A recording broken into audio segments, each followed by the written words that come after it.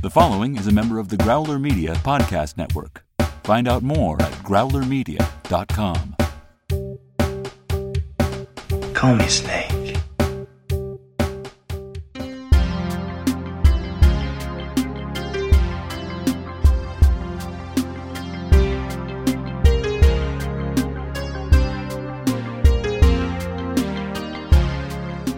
Welcome to Escape from New York Minute, where we celebrate and analyze the dystopian classic 1 minute at a time. I am Molly Balin. And I am Eric Deutsch. And we welcome back editor/writer Rich Dries from Film Buff Online and the Big Picture Podcast. Hey, how's it going, everybody? Well, it's going better for us than it is for Snake, I can tell you that. Yeah. Very true. Snake's getting a little manhandled right now. Yeah, it just gets, his situation just gets worse and worse and worse. Yeah.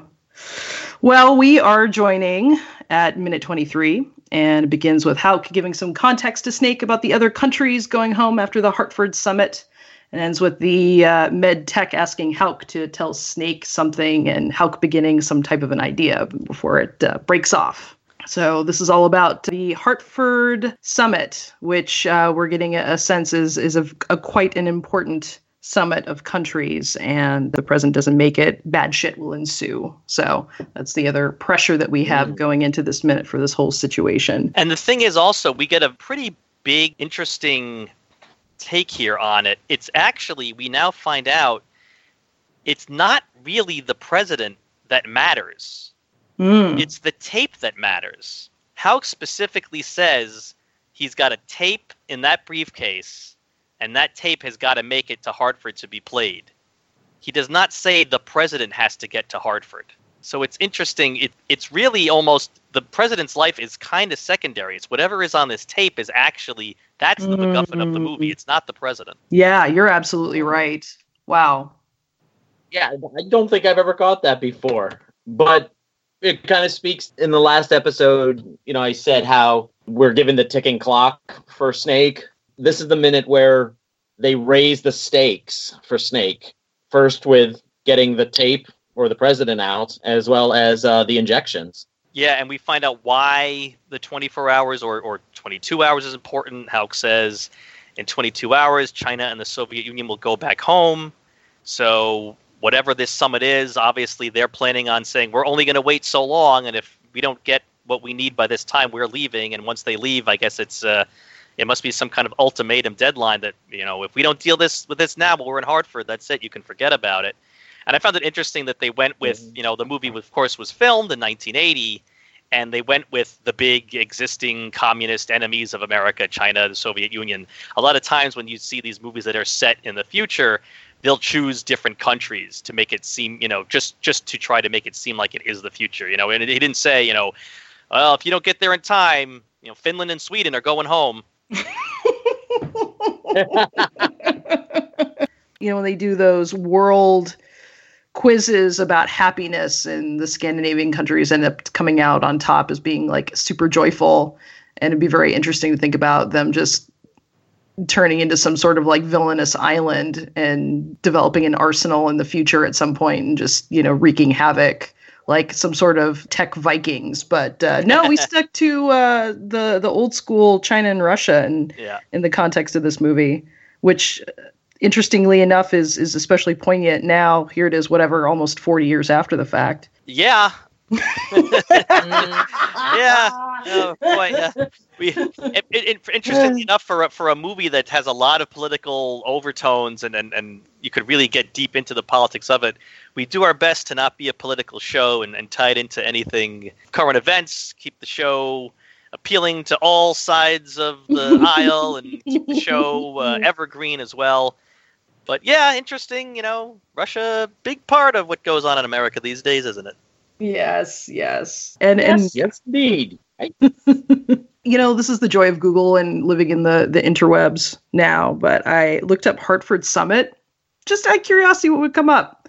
And what was really interesting to me is that two things came up. The first is the Hartford Regional Tech Summit, which talks about IT trends, and the other which as we're taping, this hasn't occurred yet, but it will in a couple of weeks, and that there is a international trade space summit going on in Hartford.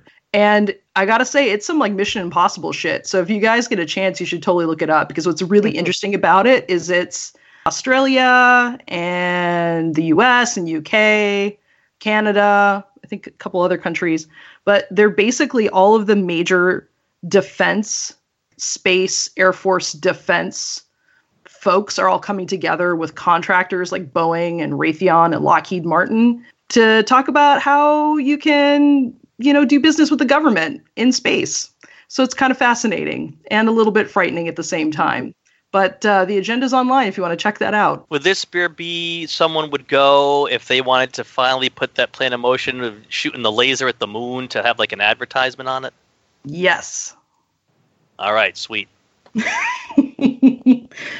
Yeah. So if you want to make some sweet money in space and be able to get Starbucks on the space station, this seems like an awesome thing to get hooked up with. I don't know to the degree that it's like a Comic-Con, which most people can just, now from your conversation, I don't know if you can even get tickets to that. It seems like you have to sacrifice a goat.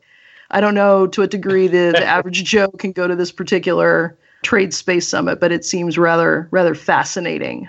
There are a lot of movie universes where space is corporate. I mean, the Aliens movie universe, right? That's all corporations, isn't it? Mm-hmm. It is. Oh, yeah. Corporate contracting. So and not a very flattering portrayal of corporations, usually. Right. I would say Blade Runner as well. Yes, absolutely. So Snake is asking Hauk, what's on the tape? What are we talking about here? And Hauk's answer is, you know anything about nuclear fusion? And Snake's like, oh, okay, all right, fine. I was trying to decide whether or not Hauk was implying there's going to be a nuclear war if we don't get this resolved, or if he's talking about an energy source. And the reason that I thought the energy source was a possibility is because we've got another thing here from the draft script that didn't make it into the movie, but again, it shows where John Carpenter's mind was at. In the draft, it's not a cassette tape that's in the briefcase. It's documents from the Department of Energy. And Hauk's comment about it is, he says, we found an energy source, totally synthetic, easy to produce. We're going to offer it to the Soviets and Chinese. They'll have to take it under our conditions. Now, that's pulled out for the shooting of the movie to leave it a little more ambiguous that he could be implying there'll be a nuclear war, which, again, from some of the background info we've been talking about on the show, we know that World War III was fought without nuclear weapons, that the countries decided to use the nerve toxins and the gas attacks instead. And so maybe this is the country saying, well, we tried it that way, it's not working, so now it's time for global thermonuclear war. So what do you both think here? Do you think, based on what you know now from the draft script, based on how these kinds of future movies usually go, you think he's implying nuclear war, or you think he's implying the energy source?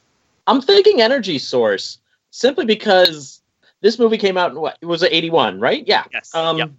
So we're only a couple of years away from the 1979 oil crisis. So I think that might, be playing in the back of his mind. And it was certainly the long gas lines and stuff like that were probably still fresh in the memory of a lot of moviegoers at the time. So if he can allude to that, if control of the Middle East was the core of this conflict, or something like that, I could certainly see where, hey, we have this new energy source, we can share it with you, this will end this war, and we won't ever have to worry about powering our cars or whatever again. Yeah, that makes sense. And watching this movie, I've always assumed it was just like nuclear Armageddon. But now that we're really looking at it and talking about it, and given the context of the script, when you say nuclear fusion now, it kind of makes me think of, do you guys ever see the movie The Saint? Val Kilmer? Val Kilmer? Yeah. Molly, based on how this usually goes when you ask me unprompted whether or not there's a movie I know or like, the answer still has never been yes somehow. I don't know how this keeps happening. No, I have never seen The Saint. Oh my God. No, but I kind of love it. I love it as a running joke that this is the only media tie that we have, and the rest of it is just a turd. So anyway. Oh, God. The Saint which I enjoy, is a remake from the 60s. But anyway, Val Kilmer, the Saint, the whole story, again, Russia's super cold. Russia's running out of fuel, and Elizabeth Shue comes up with this, and of course she's like a hot scientist. Anyway, she just coming up with sweet equations, and she comes up with cold fusion. So it's this plentiful, beautiful energy resource that basically will save everything and a warm hearth for everybody in the world. Ditch fossil fuels. So then, in the context of that, I kind of wonder if maybe this is more of what we're talking about, bringing it back around to this actual minute, that this is some type of plentiful, amazing resource. And perhaps with how things are in the world, maybe not everybody wants that.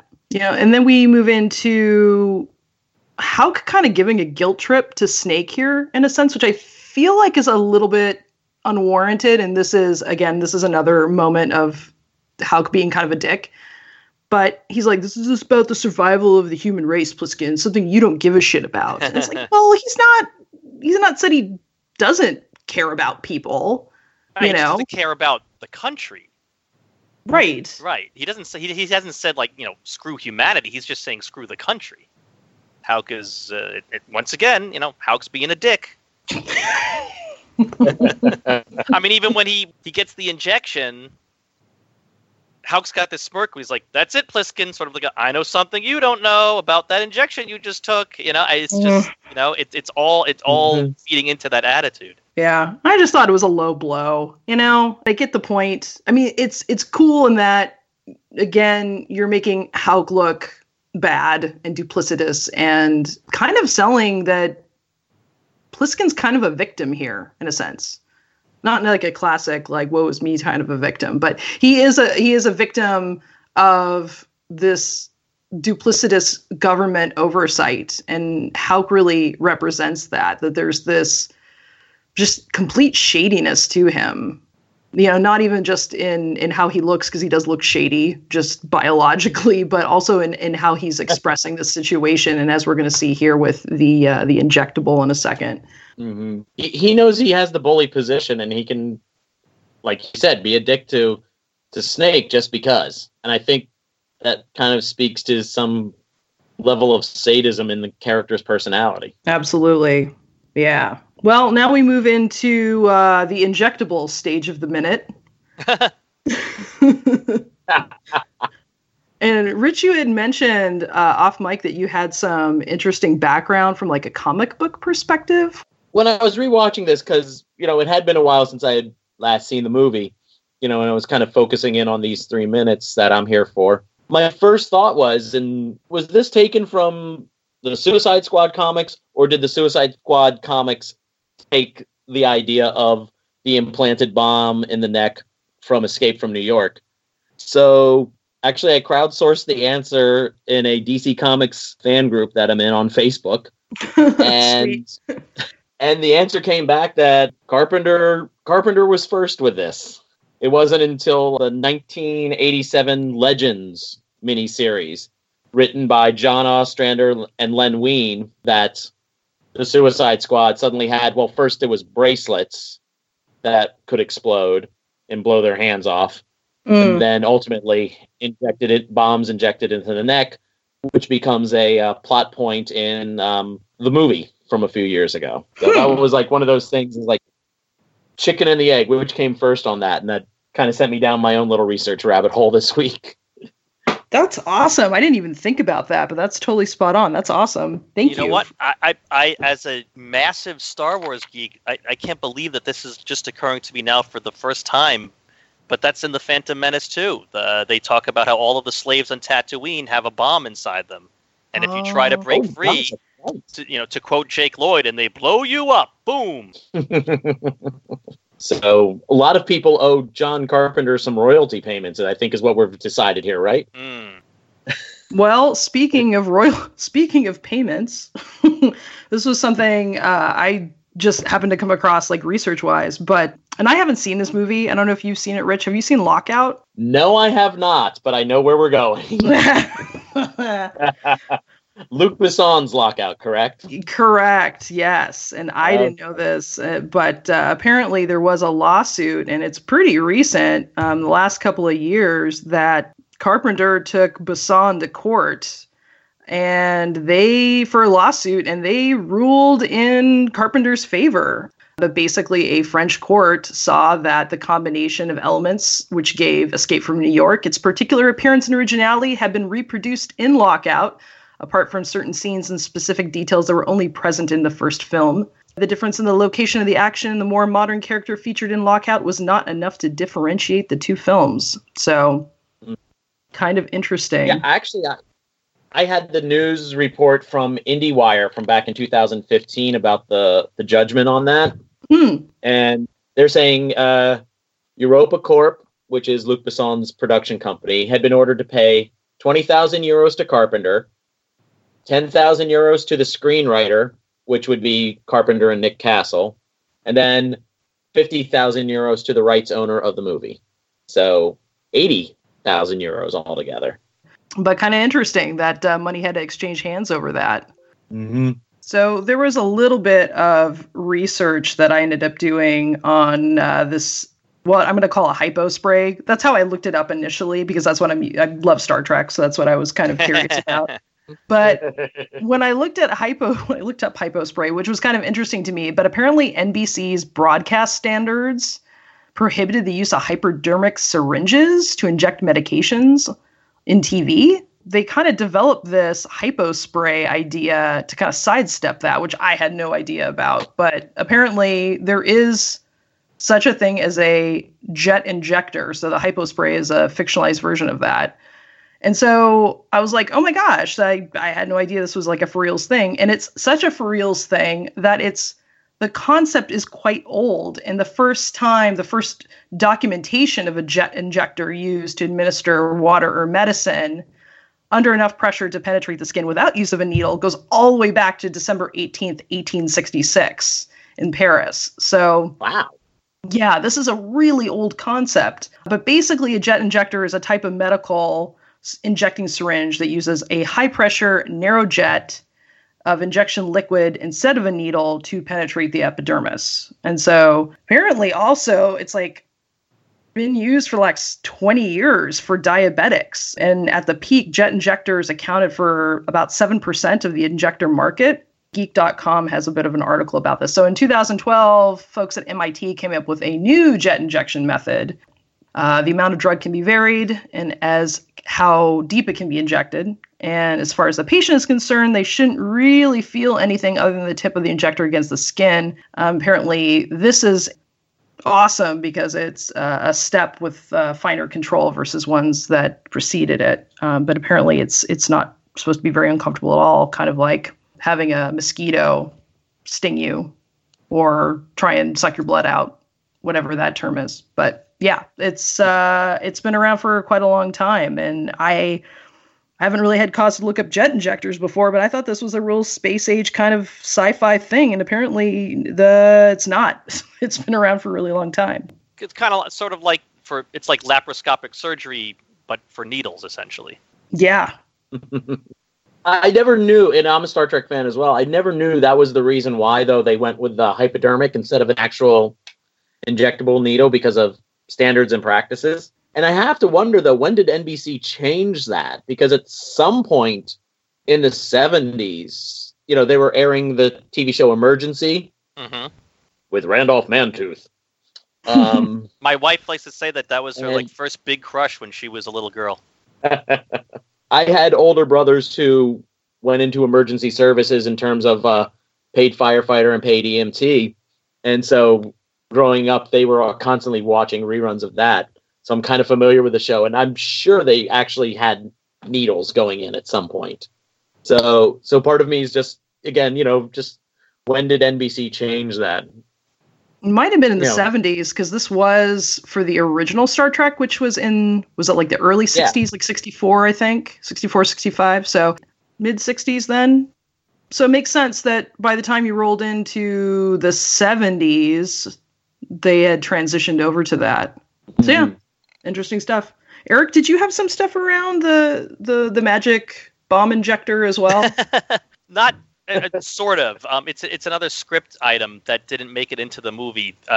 There is a scene, and I think I briefly referred to it in a previous episode. There is a scene that had happened earlier in the movie in the script that was not filmed between Houck and the doctor, in which the doctor says, we don't know what it is, but Houck says, is it ready, or is the treatment ready, or whatever he refers to as. It's spoken vaguely, and the doctor says it is, but I'm against using it. It's experimental. It's never been used on a human before. I don't think this is a good idea. And Houck says, well, we're using it. Put your problems aside because we're going to use it. So it's interesting that they pulled that out. The doctor, he does seem, it's kind of hard to say. You have to kind of look at it minute by minute in this movie to catch it. But there is a bit of the body language and the facial expressions and the way he carries himself. It does seem that the doctor is coming across a bit of like, I don't know that I want to do this. And that gets into him then saying to Houck, tell him. Clearly Houck was not going. The implication is Houck wasn't going to tell him at all, which is strange because the guy kind of has to know he's going to die if he's not back in time, because if he's got the president and then just suddenly drops dead, what happens to the president and the briefcase? So he says, tell him, and Houck shoots the doctor a look like, you asshole. Well, I think maybe the doctor is coming from that point of the Hippocratic Oath where he's like, do no harm. Yeah. And he's like, as a doctor, I just injected 2 bombs into somebody. That's really not... We got to give him a fighting chance here. The doctor's a nice counterpoint here, that he is, and I totally didn't even pick this up until you just mentioned it now, but you're right. He does kind of need to know in order for the plot to really work, to have the pressure of going forth. So it doesn't, in a sense, make sense that he wouldn't know that he's basically running around with a bomb in his neck, or bombs, plural, in his neck. But at the same time, I really do like that you've got a doctor here who's being a little bit more humanistic in counter to Houck.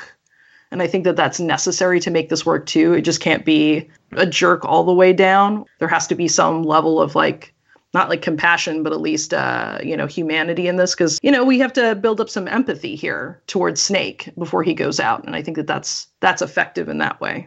So that's absolutely. Yeah, absolutely.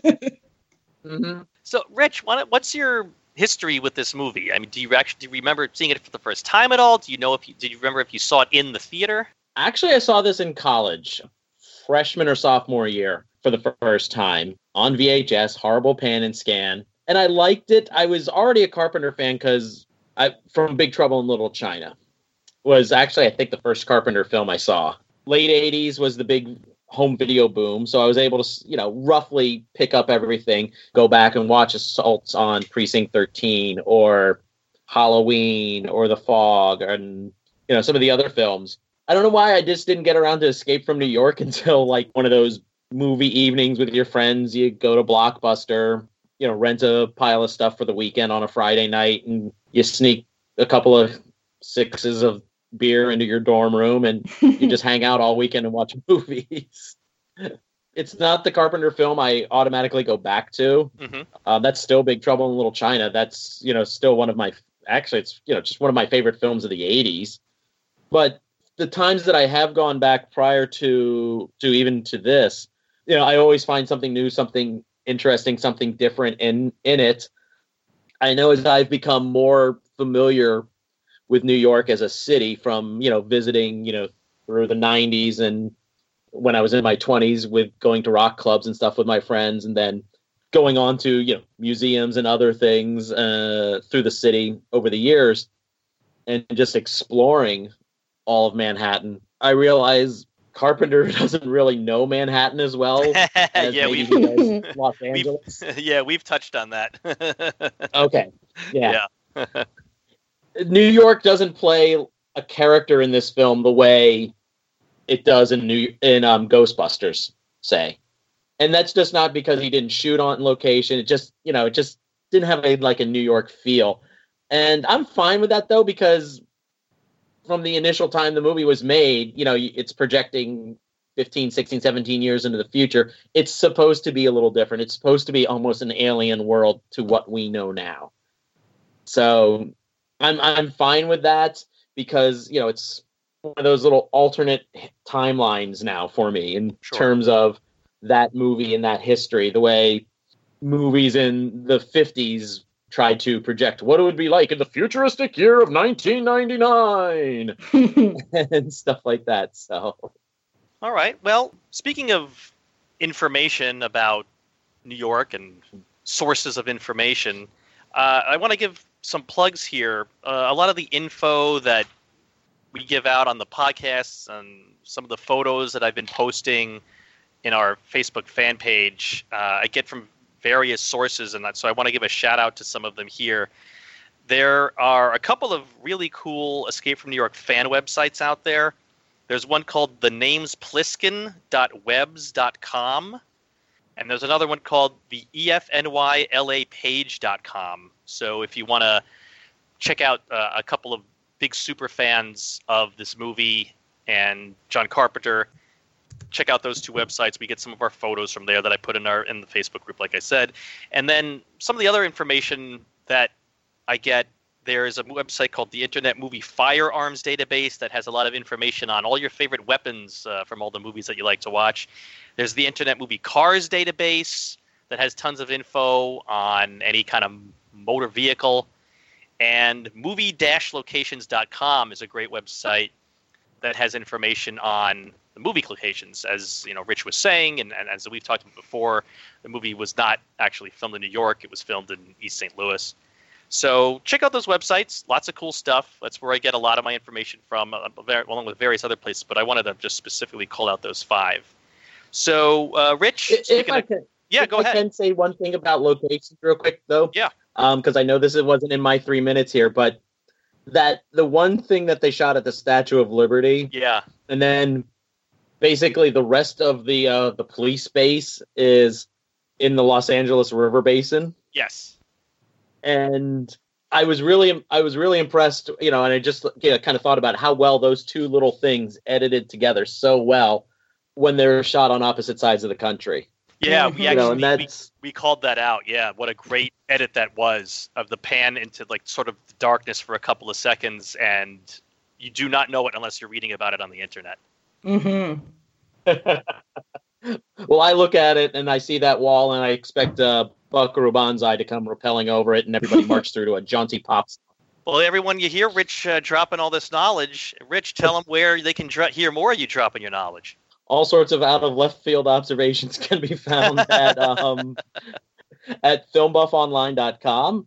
Also on the Big Picture podcast that I do with my good friend Natasha Bogutsky, and that can be found. We have links at Film Buff Online to that. We also have thebigpicturepod.com, which would take you to all of our episodes, or you can find us on iTunes and all the other usual outlets. Awesome. And, of course, you can find us on whatever outlet you're listening to us through right now, and whatever outlet it is. We would love it if you rated and reviewed us, especially if it's a good rating and a good review. You can chat with us also. We're on Twitter, NY Minute Pod. We're on Facebook. Hang out with us in Brain's Library. That's the Escape from New York Minute Hangout. And so, until tomorrow, be on time, stay out of those sewers, and we'll meet you on the other side of the wall.